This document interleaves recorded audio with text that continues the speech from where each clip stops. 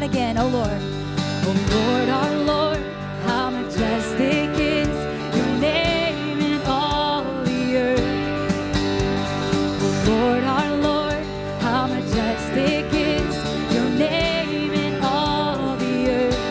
The heavens declare your greatness, oceans cry out to you, the mountains they bow down before you. So I'll join with the earth and I'll give my praise to you.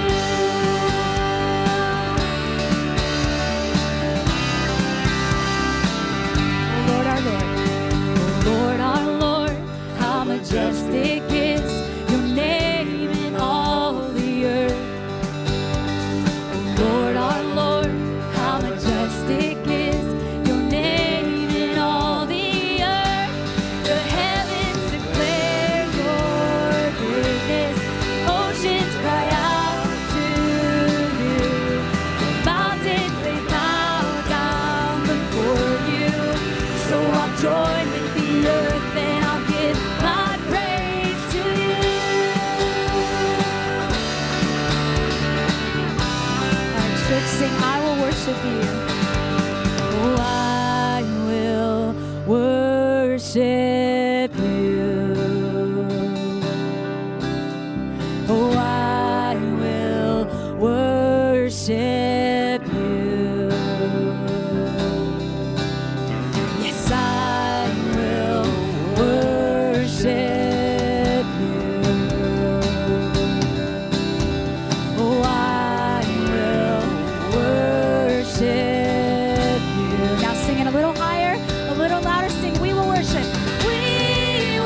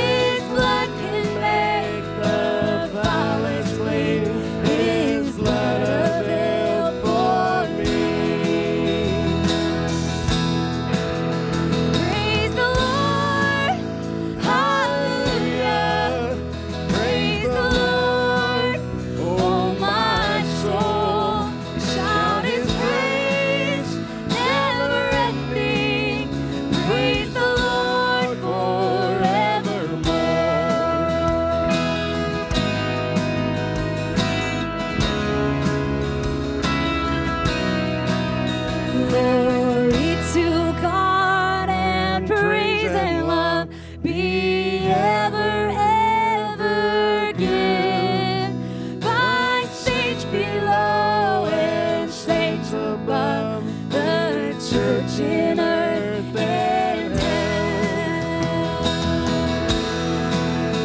Praise the Lord, hallelujah. Praise the Lord, oh my soul. Shout His praise, never ending. Praise the Lord forevermore.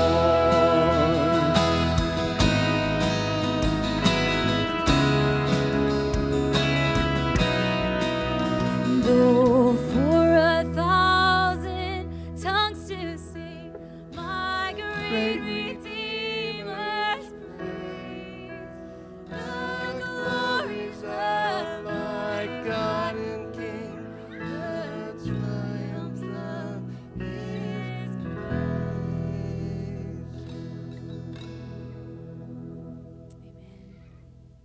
I don't know about you, when I think of that last line, the triumphs of His grace, I can't help but think of our Savior's love.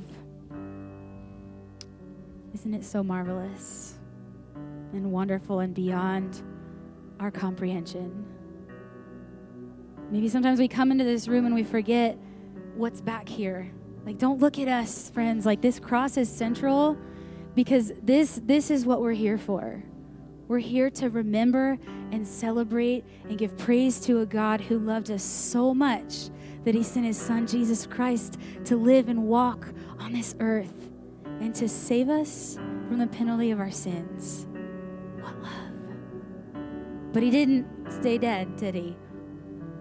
The tomb is empty, and we live in that hope of the power of the resurrection. And I feel like a broken record because I've been saying this so much, but because I think this is so much of the point of us coming here to remember this. We can't forget. It's easy, I think, especially if we've been lifelong Christians, for this to become maybe something that we don't think with fresh, newness. Are you following me? We're gonna sing a song that I haven't sang in a while because truthfully, it's kind of it's really poetic. It's a very poetic song, so it can be hard to sing. And it's truthfully very emotional, and I am this like middle ground here of like, I don't think that our faith can be built on emotions, and our obedience is not built on emotions, right? But also God gave us emotions to feel. And so my prayer this week has just been that you would be reminded and allow your emotions to remember the gospel message. Can we say this verse together that I know you all know? For God so loved the world that He sent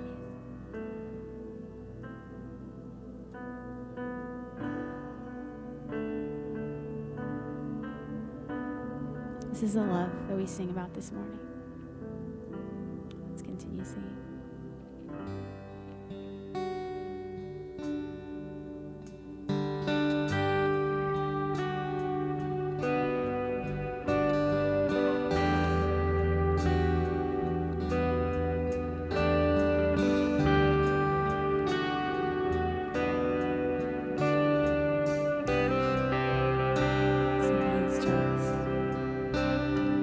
He is jealous for me.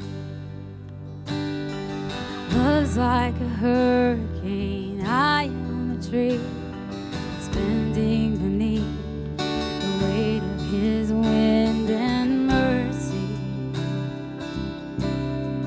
And all of a sudden, I'm unaware of His afflictions eclipsed by glory. Just how beautiful you are and how great your affections are for me. Oh, how He loves us so. Oh, how He loves us. How He loves us so.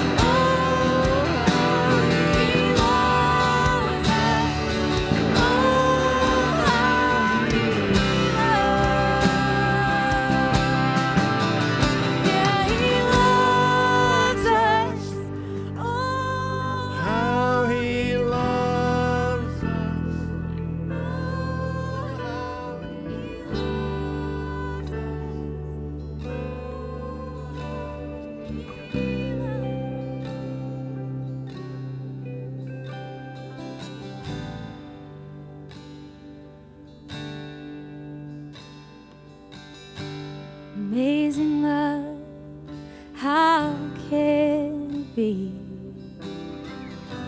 that you, my King, would die for me. Amazing love, I know it's true. So it's my joy to honor you in all I do. I honor you.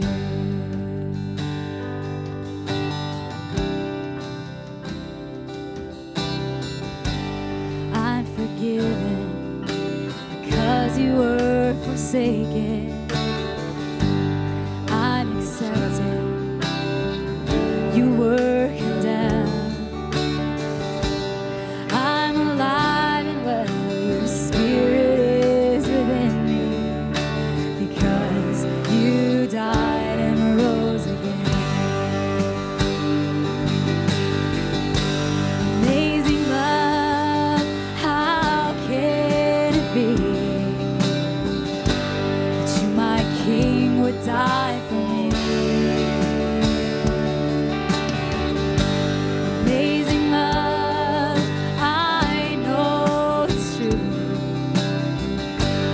It's my joy to honor you in all I do. I honor you.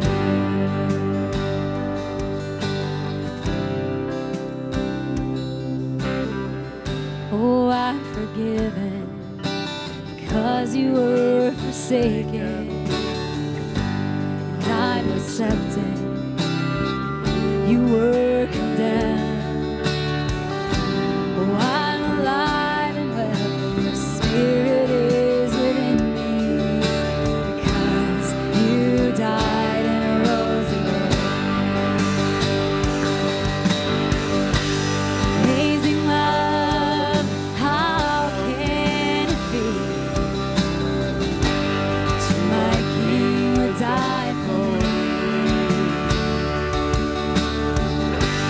Amazing love, I know it's true. It's my joy to honor you in all I do. I honor you.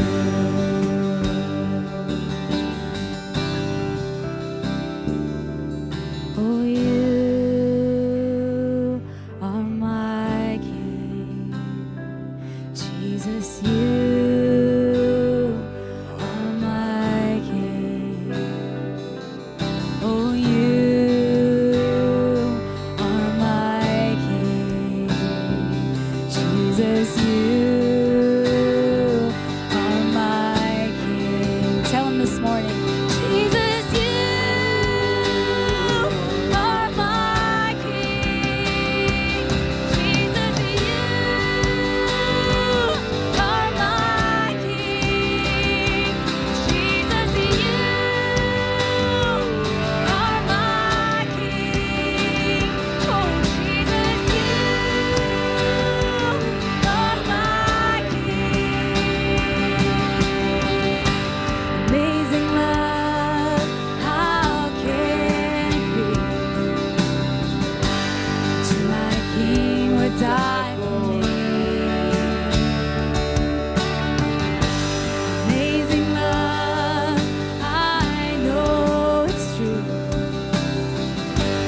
It's my joy to honor you in all I do. I honor you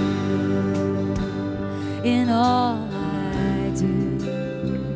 I honor you in all I do. Let me honor you.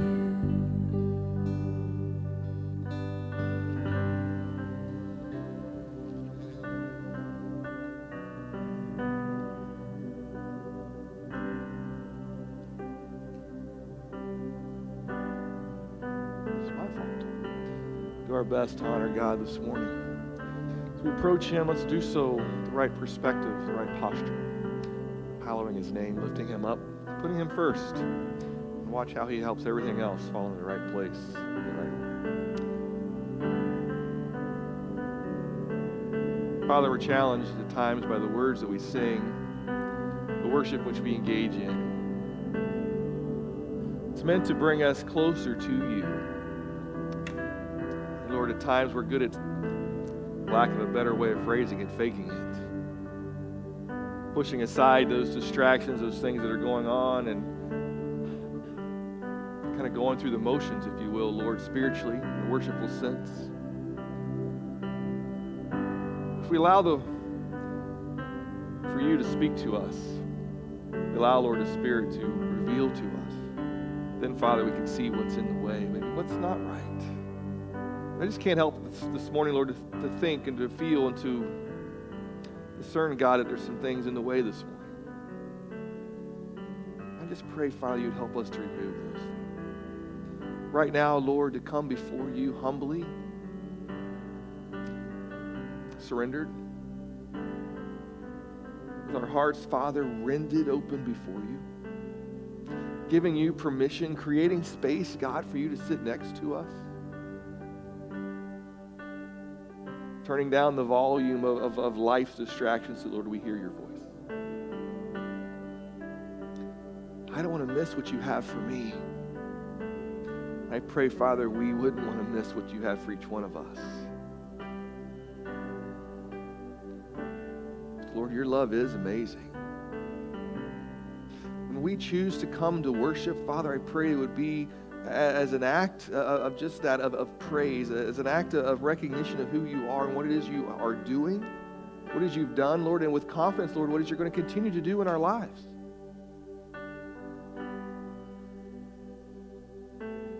But Lord, may we begin our time today by honoring you, hallowing your name. It's not to say that the things that wait for us, that we're carrying, those burdens that are very real in our lives, won't be there when we're done. They will be. Lord, maybe when we spend some time with you, will you help us with our perspective? And Lord, we'll be able to just recognize, no matter what it is we face, you are with us. Thank you, God, for your provision, for your care, for your physical touch, Lord. There's so much for us to give you thanks and praise for this morning. Lord, there's also people that are grieving, Lord, that are going through and dealing with loss. We think of the Miller family today as they prepare to celebrate the life of Brenda's mother, Karen. Lord, I lift them up to you.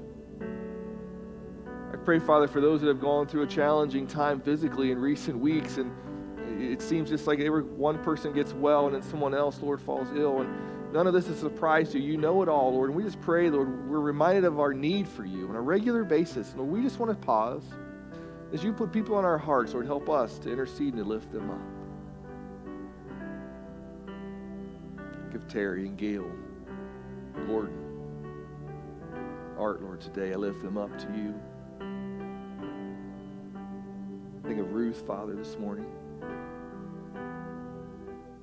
As you put each one on our hearts today, help us to intercede, to be faithful. Thank you, Lord, for your love. Thank you, Father, for grace. Lord, I pray today we'd hear your voice. We would know without a doubt that we're in your presence. Lord, you would continue to draw us closer to yourself. Be with us now, Lord, as we open up your word. Show us something new. Take us deeper.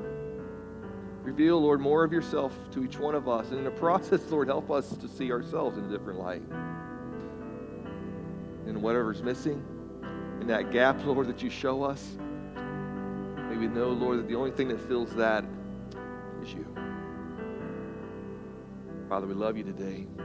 And thank you for the opportunity to come together as a faith family to worship you. In Jesus' name we pray. Amen. We've been having this conversation for several weeks about a man named Jacob in Scripture and how his story is relevant to each one of us, and how many times, if we take a few moments, we can find ourselves in Jacob's story. And the reason is, is that Jacob has a lot of baggage in his life, and we're not so different. And we often carry things around on a day-to-day basis that we may not even realize what we're doing. We just get so used to it.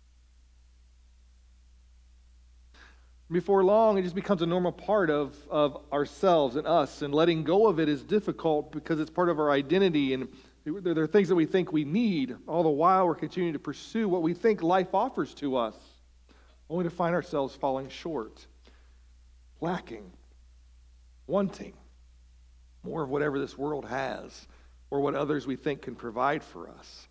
Bags that we carry or bring about on our own or through our own actions, as is the case in Jacob's life.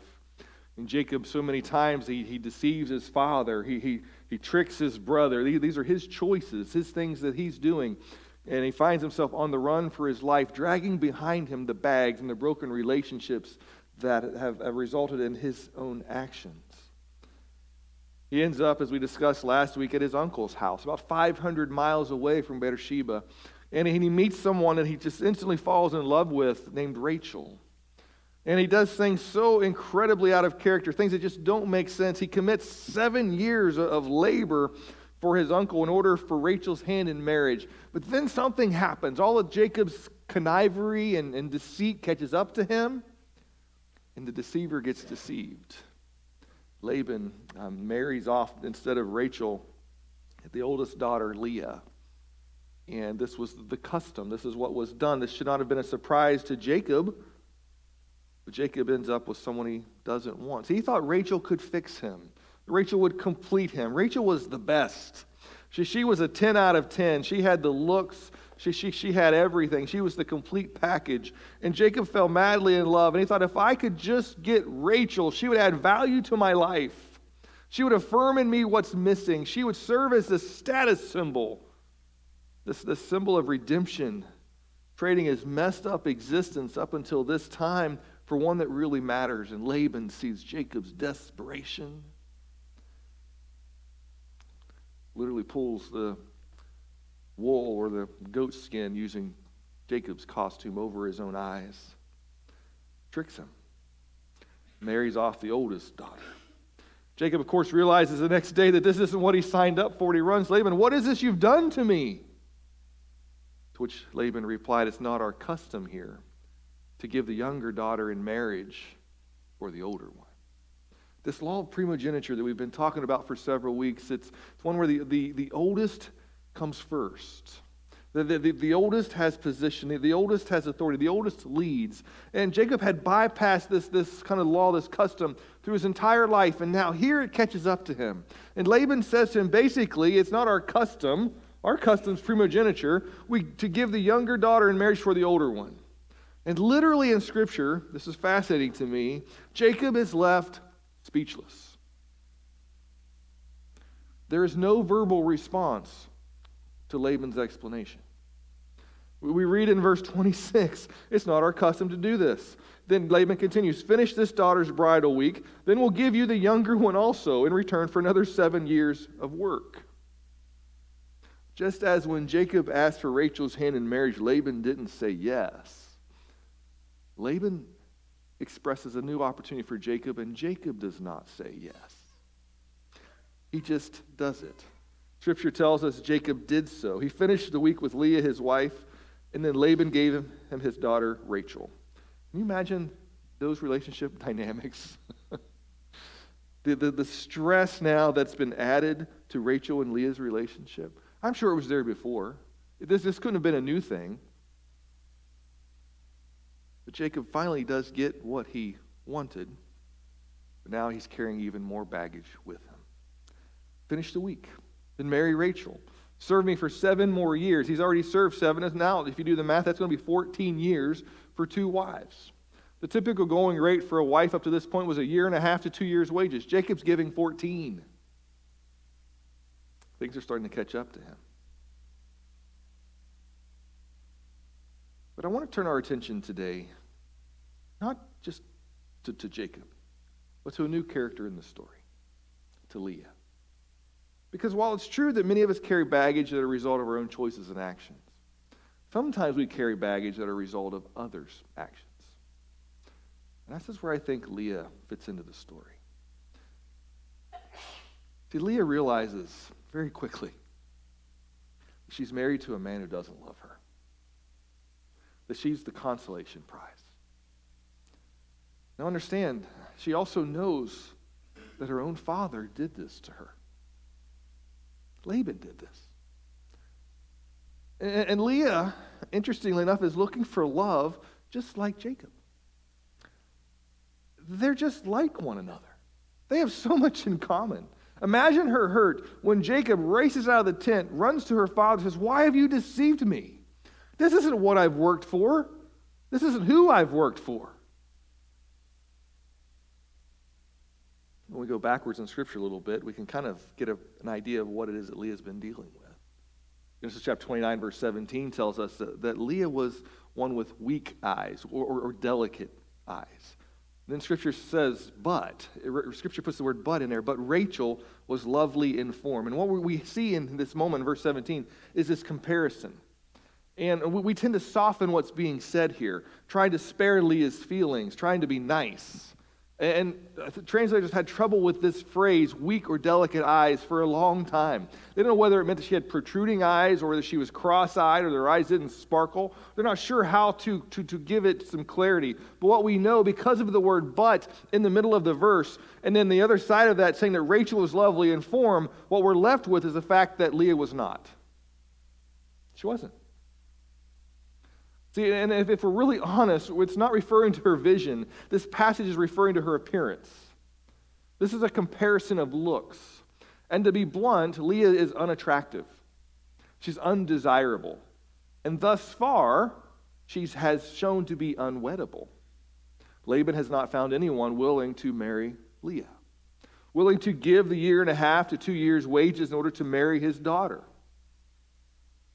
And since Laban practices primogeniture, Rachel, the haughty, the desirable, was not yet to be given in marriage.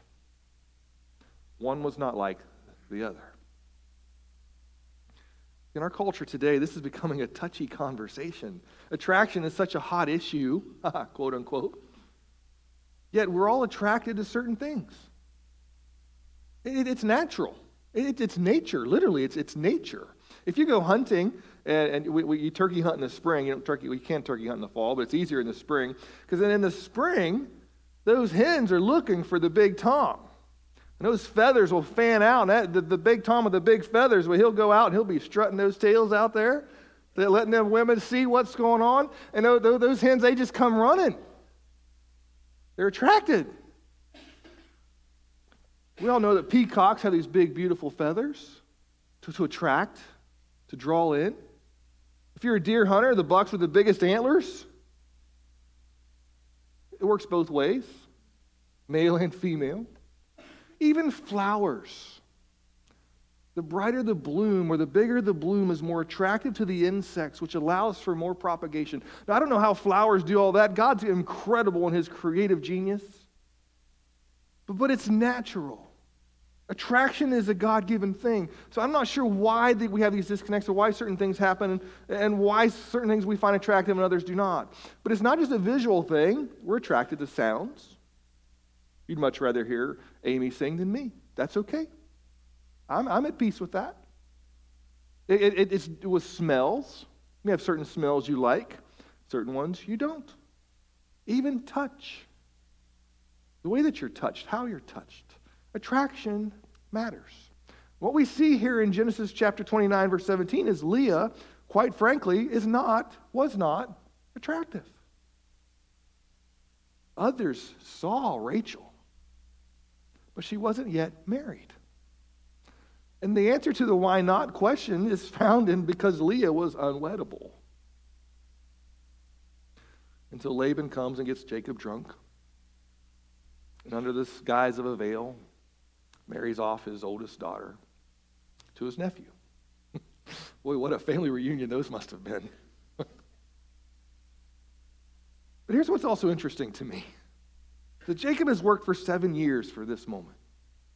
And no one in 7 years explained to Jacob, this is how we do things around here. Everybody had to know that Jacob was working and serving for Rachel. But no one paused or thought, let's go tell Jacob what's really going to happen. Because they all knew what was going to happen. That's just how things were done. It's not our fault that this guy who's not from around here doesn't understand how we do things here. It never came up. None of the other shepherds thought to warn him. Rachel never says anything. Laban and his family, they certainly wouldn't. This was the opportunity they were looking for. to find a husband for Leah? And then you have to wonder, where was Rachel during the wedding? What did Laban do with her? There's so many unanswered questions in this deceitful encounter. But at the end of the day, what we find is that Jacob, let's really be honest, gets what's coming to him. But even saying that, we feel wrong, don't we? Because Leah shouldn't be a punishment, a consolation, or second place. We know that she's honestly a woman without many options. She's lived her entire life as the one others looked past to see the beauty in her sister.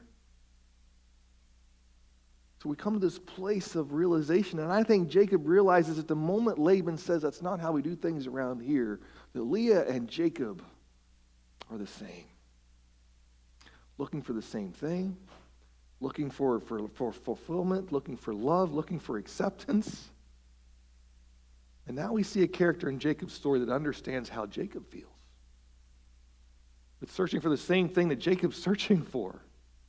Is carrying some of the same baggage that's been heaped upon her by others. In chapter 29, verse 30, kind of catching us up to now where we're going to talk about in Jacob's story today, we read it, his love for Rachel was greater than his love for Leah. And he agreed to work for Laban for another 7 years. Leah has a week with her husband. Then Rachel joins the family. And by all accounts, Jacob moves on because Leah is not the one that he wanted. Leah, quite honestly, is not loved. We can say that because Scripture just simply tells us that. In verse 31 of chapter 29, when the Lord saw that Leah was not loved, don't miss that, when the Lord saw that Leah was not loved, he enabled her to conceive. But Rachel remained childless. Leah became pregnant and gave birth to a son, and she named him Reuben. For she said, it's because the Lord has seen my misery. Surely my husband will love me now. For the Lord saw that Leah was not loved. And Leah, recognizing the gift that God has given her, she acknowledges that because the Lord has seen my misery, surely Jacob will love me now. I've given him a son. Now this word not loved in verse 31, in the Hebrew, it's a word sane. And sane literally means hated, as if an enemy. Let's put that language back in the verse. When the Lord saw that Leah was hated, as if an enemy to Jacob, he enabled her to conceive. The language really adds another level of angst to this entire story. Leah wasn't just not liked, or just not desired. There was this measure in Jacob's heart that was almost disdain. She was almost looked at as an enemy. Now go backwards into Jacob's life. He understands this. He deceived his brother Esau. He tricked him out of his birthright and then the blessing. Esau then vows to kill his brother. Jacob understands hate. Jacob understands what it meant to be an enemy. And now, because of the baggage he's carrying, he's just sharing it with Leah. And we see Leah respond with this deep longing. And it's changing, beginning to change in her what it is she's searching for. This deep need within her by how she responds by then how she names her children. She names her first son Reuben, which means to see. The Lord saw that I was not loved. Because the Lord has seen my misery, he's given me a son. So now Leah names her son Reuben. And her response is, surely my husband will love me now. He'll see what I've given him and he'll love me. He'll be reminded every day when he calls his son by name that he needs to see me. See, Jacob, I've given you what every man wants, a son. Yet Jacob doesn't see. Nothing changes. I love sometimes in Scripture how quickly the narrative moves. Because right one verse later, we read that she conceived again. 9 months passes between verse 32 and verse 33. And she gave birth to a son. She says, because the Lord heard that I'm not loved, he gave me this one too. So she named him Simeon. My husband didn't see my need, but the Lord has heard me. Now perhaps Jacob will now hear me. And she names him Simeon. Simeon means to hear, or one who hears. Yet Jacob doesn't hear. Nothing changes. Verse 34. Again, she conceived. And when she gave birth to a son, she said, now at last my husband will become attached to me, because I have borne him 3 sons. So he was named Levi. Levi means to be attached, to be connected. Yet Jacob is still not connected to his first wife, Leah. God saw, God heard, God continues to give. Leah longs to be seen, longs to be heard, longs to be held. And you would think, hearing the names of his sons every day, that Jacob would get a clue. Especially given that he used to be the one longing for the same things. To be seen and to be heard and to be held by his father. Theologian Tim Keller explains that Leah represents something symbolically that we all want in our lives at some point. What Rachel represents, we all want the best. We don't get up in life thinking, well, today I want to accept mediocre. I want to just chase after the mundane today, the average. We are motivated to want the best. But when we look to things or to people to fill our lives, we wake up in the morning, as Keller puts it, with Leah. And this gap or this lack between the best that we want and the Leah that we have, that's where the baggage then becomes real. That's the opportunity for the baggage to become part of our lives, is what we use to fill that gap between what it is that we want and what it is that we have. And what we often miss is that Leah is looking for much more than love at this point in her life. She's looking to be valued, to be looked upon the same way that a father would look upon the oldest. Primogeniture changes things. And what we see in Jacob is this foretaste of what Jesus is going to do. He's going to flip this whole narrative that everyone is valued.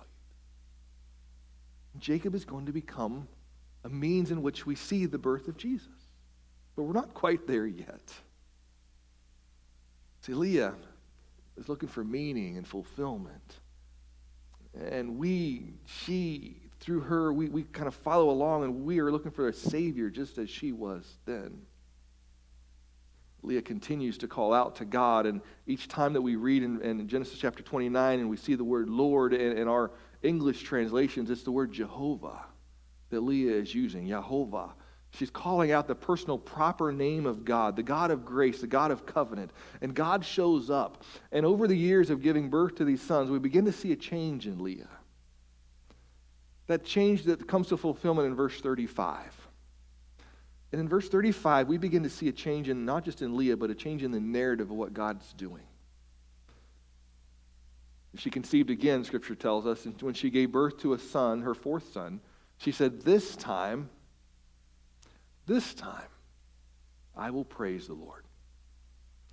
So she named him Judah. Then she stopped having children. If you've heard nothing else this morning, I pray that you hear the next few moments.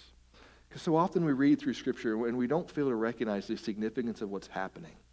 She named him Judah. Yahudah. Scripture, Yahudah. And what Yahudah literally means, it means is praised.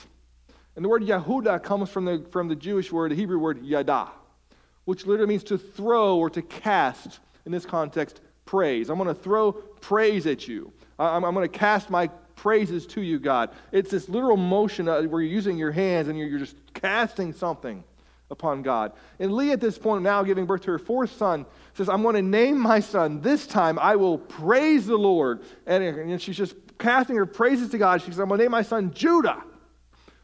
Yahudah. I'm going to praise God because what he has given me. Still wanting to be loved, but choosing now instead to praise. Now, there are 7 Hebrew words for praise. We won't go through them all, but we talked last year during Lent about halal, the word of praise, zamar, and shabak. But yada is the most frequently used. And yada being the root for the name Judah. Don't miss this. In Revelation chapter 5, verse 5, Jesus, the Lion of the tribe of Judah, Leah's son Judah, would become the tribe from which Jesus Christ would be born. Jesus is from the tribe of Yahuda, Yada, the tribe of praise. Is that an accident? No. God is so incredibly creative. And this is the first time you ever see the word Yada used in Scripture. And it's used when the birth of Judah, from whom Jesus would come, is born into the world. That should excite you. That's where praise comes from. Leah goes through this scenarios in life where she's just looking to be embraced, loved, and accepted. And it only comes when she gets to the point where she's willing to praise God and recognize who He is. The same is true for us today. All the baggage we carry, they're empty. They're empty until we realize that it's Jesus that we need. And when we get to that point, that place where we're willing to praise Him in spite of everything else that's going on in our life, in spite of everything else in life that we don't have, then He can step into this void and do in our lives what only He can do. And we are left with one response: to Yada. The only thing we can do in the midst of God's grace is praise Him. You don't deserve it. We'll never earn it. It's not something we can work for. It's something that He gives us. When we specifically make a confession about God with our mouth and we raise our hands in thanksgiving, we then are Yada. Yada. You don't have to turn to it right now, but if you wanted an explanation or more details of this, in Psalm 136, we see a great example of Yada praise. It's translated as give thanks in Psalm 136, but this Yada confession we see in Psalm 136. At the end, it tells us that His mercy endures forever. And there's this incredibly long list of God's greatness and wonders and all the things that He's done, not in the life of the Jewish people and of His chosen people, the descendants of Jacob. We're left with praise. Not just with our mouths, but with our hands. And we find in Scripture these two things go literally hand in hand. Then Scripture says something interesting. Then Leah stops having children. And we take away from that fact at the moment that she no longer needs to have children to add value to her life or to cause her husband to see her. She stops looking for acknowledgement from someone and now chooses to be the one who acknowledges. And her only appropriate response? Praise. And every time she's called on the name of her son Judah, she'd be reminded to praise. What has happened is that Leah's finally come to a place where she understands that her value is found in a relationship with God. Yahweh, Jehovah. She stops looking for Jacob to fill the void and looks to God. And Leah, at least for a time, a season, figures it out and she lets go of her bags. That's not to say everything after this moment's perfect. I talk about a soap opera.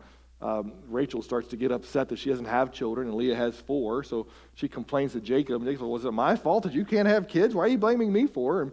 And Rachel gives Jacob her maidservant to become his 3rd wife. Rachel's maidservant gives birth to 2 sons, and Leah's like, well, I'm not going to let her catch up, so Leah gives her maidservant to Jacob for his 4th wife. Leah's maidservant has 2 sons, and then Leah somehow is able to have 2 more sons, and then a daughter. Rachel finally does, after this, have 2 sons. Now we see Jacob with all of these kids. And if you go back to Genesis chapter 17 and God's covenant with Abraham, God said to Abraham, I'm going to make you the father of many nations. Abraham at the time had no children, couldn't see how this was possible. Well, here comes Jacob. Jacob's taking care of that for you, Abraham. And of his sons, they would each become a tribe of people that God would use to create His chosen, the nation of Israel. We'll get to the Israel part next week. But for now, take all of that chaos and push it aside. For now, Leah praises. With all that's happened to her, lifetime of looks and jokes and laughter and being rejected, ignored, passed over. For now, she's able to push that aside. She praises God. Jacob had sought out Rachel. But perhaps God had chosen Leah. Jacob wanted a family through Rachel, but God opened Leah's womb. It's through Leah, not Rachel, that we see the child of promise come. See, ultimately, we look in the Old Testament, and Abraham could look at Isaac as a child of promise, and Isaac might look at, or Rebekah might look at Jacob as a child of promise. But the child of promise was Jesus, the Messiah. And we see through Leah's family the Messiah come. I don't think that's an accident. We also see through Leah the Levites who would become the priests, the spiritual leaders. Those who would help lead spiritually the nation of Israel. God redeemed Leah's life in some pretty powerful ways. And we discover in this narrative that Jacob still has some learning to do. He gets Rachel. He gets what he wanted. But she doesn't quite bring him the fulfillment he desires. In fact, the expectations that exist between the two only seem to cause more complications, more tension. Because there's expectation that it's so high, it can't possibly be fulfilled. And it leads to conflict. Even more in the future, problems and deceit. But today, for now, Leah praises. And perhaps you're still searching for something. Maybe you can define it, maybe you can't. Or perhaps you're still not sure what it is that you're seeking. But know this, church, our journeys all lead to the same place. Jesus. They all lead there. Whether or not we choose to accept him, whether or not we choose to call him by name, whether or not we choose to realize he's the child of promise from the line of Leah, and from him is birthed genuine praise. When you find Jesus, the only natural response that makes sense is we praise him. Not just with our mouths, but with our hands. Perhaps we can get a little closer to what we're searching for by stopping today and praising. This is the only response I think that makes sense for us, is acknowledging God instead of seeking acknowledgement. So today, as we close, we will praise. And I hope you will yada. I know for some it's uncomfortable. I get it. But can I want to encourage you to keep loosening your grip on your baggage. Because too often we come to church and we come to worship and we want to praise God and we show up and we come to and we want to, oh Lord, I praise you. The problem is we can't do this very long. And we can't do this truthfully and honestly and transparently. So what ends up happening is we get weighed down by it.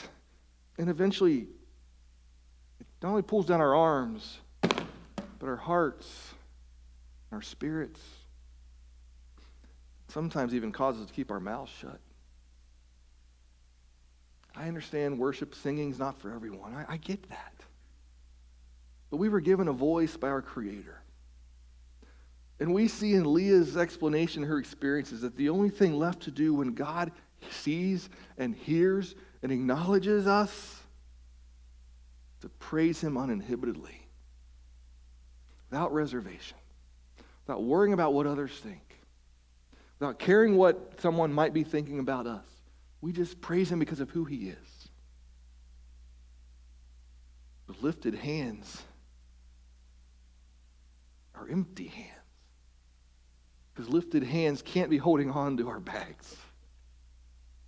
So as Amy comes and we prepare to close and respond today. Just as when we took communion last week, you can't hold on to the elements, the body and the blood of Christ, if holding on to your baggage. we can't praise him holding on to our baggage either. I invite you to stand with me.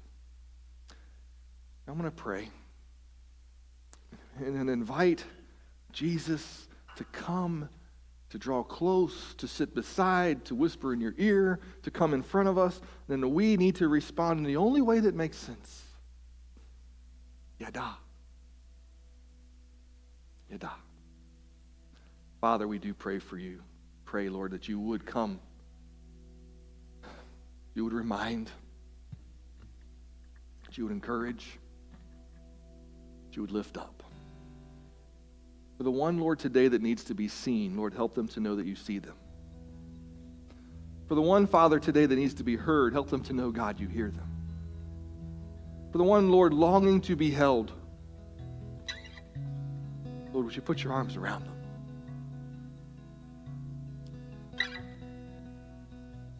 Every day, Lord, we go through life searching for something. Help us not to settle or to think that we found it in the baggage that we carry.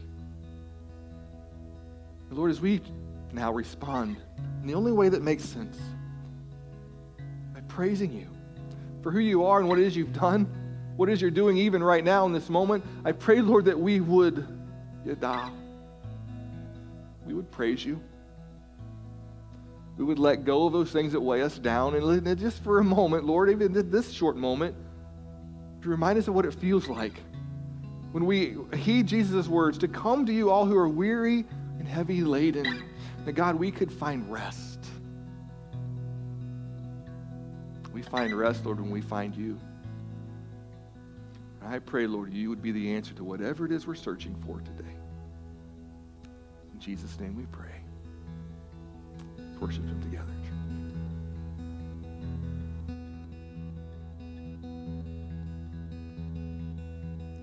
Oh, my words fall short. I've got nothing new. How could I express all my gratitude? I could sing these songs as I often do, but every song must end, and you never do. So I throw up my hands, praise you again and again, 'cause all that I have is a hallelujah, hallelujah. And I know it's not much, but I've nothing left fit for a king, except for a heart singing hallelujah, hallelujah.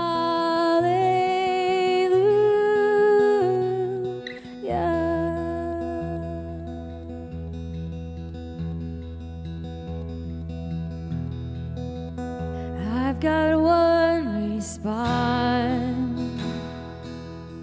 I've got just one move, with my arms stretched wide. I will worship you. So I throw up my hands, praise you again and again, 'cause all that I have is a hallelujah,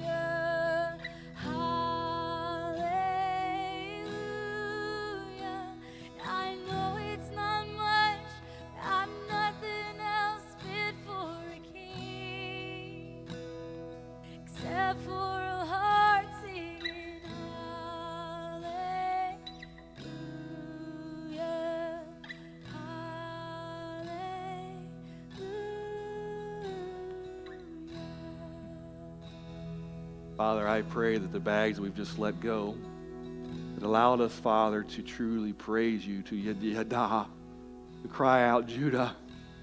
Lord, we would just leave them on the ground where they are. Lord, you would then fill the space in our lives that the baggage, Lord, we're occupying and taking up. We don't need them. You can leave them there. God, thank you for seeing and for hearing, for holding, for loving.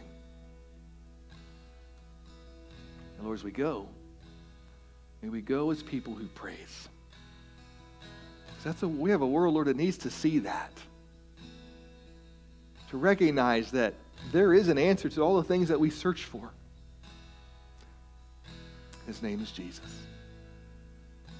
Through our testimony, Lord, through our actions, through our words, through our praise, may others see, hear, and know that they too can be held by you. In Jesus' name we pray. Amen. God bless you. Have a great day.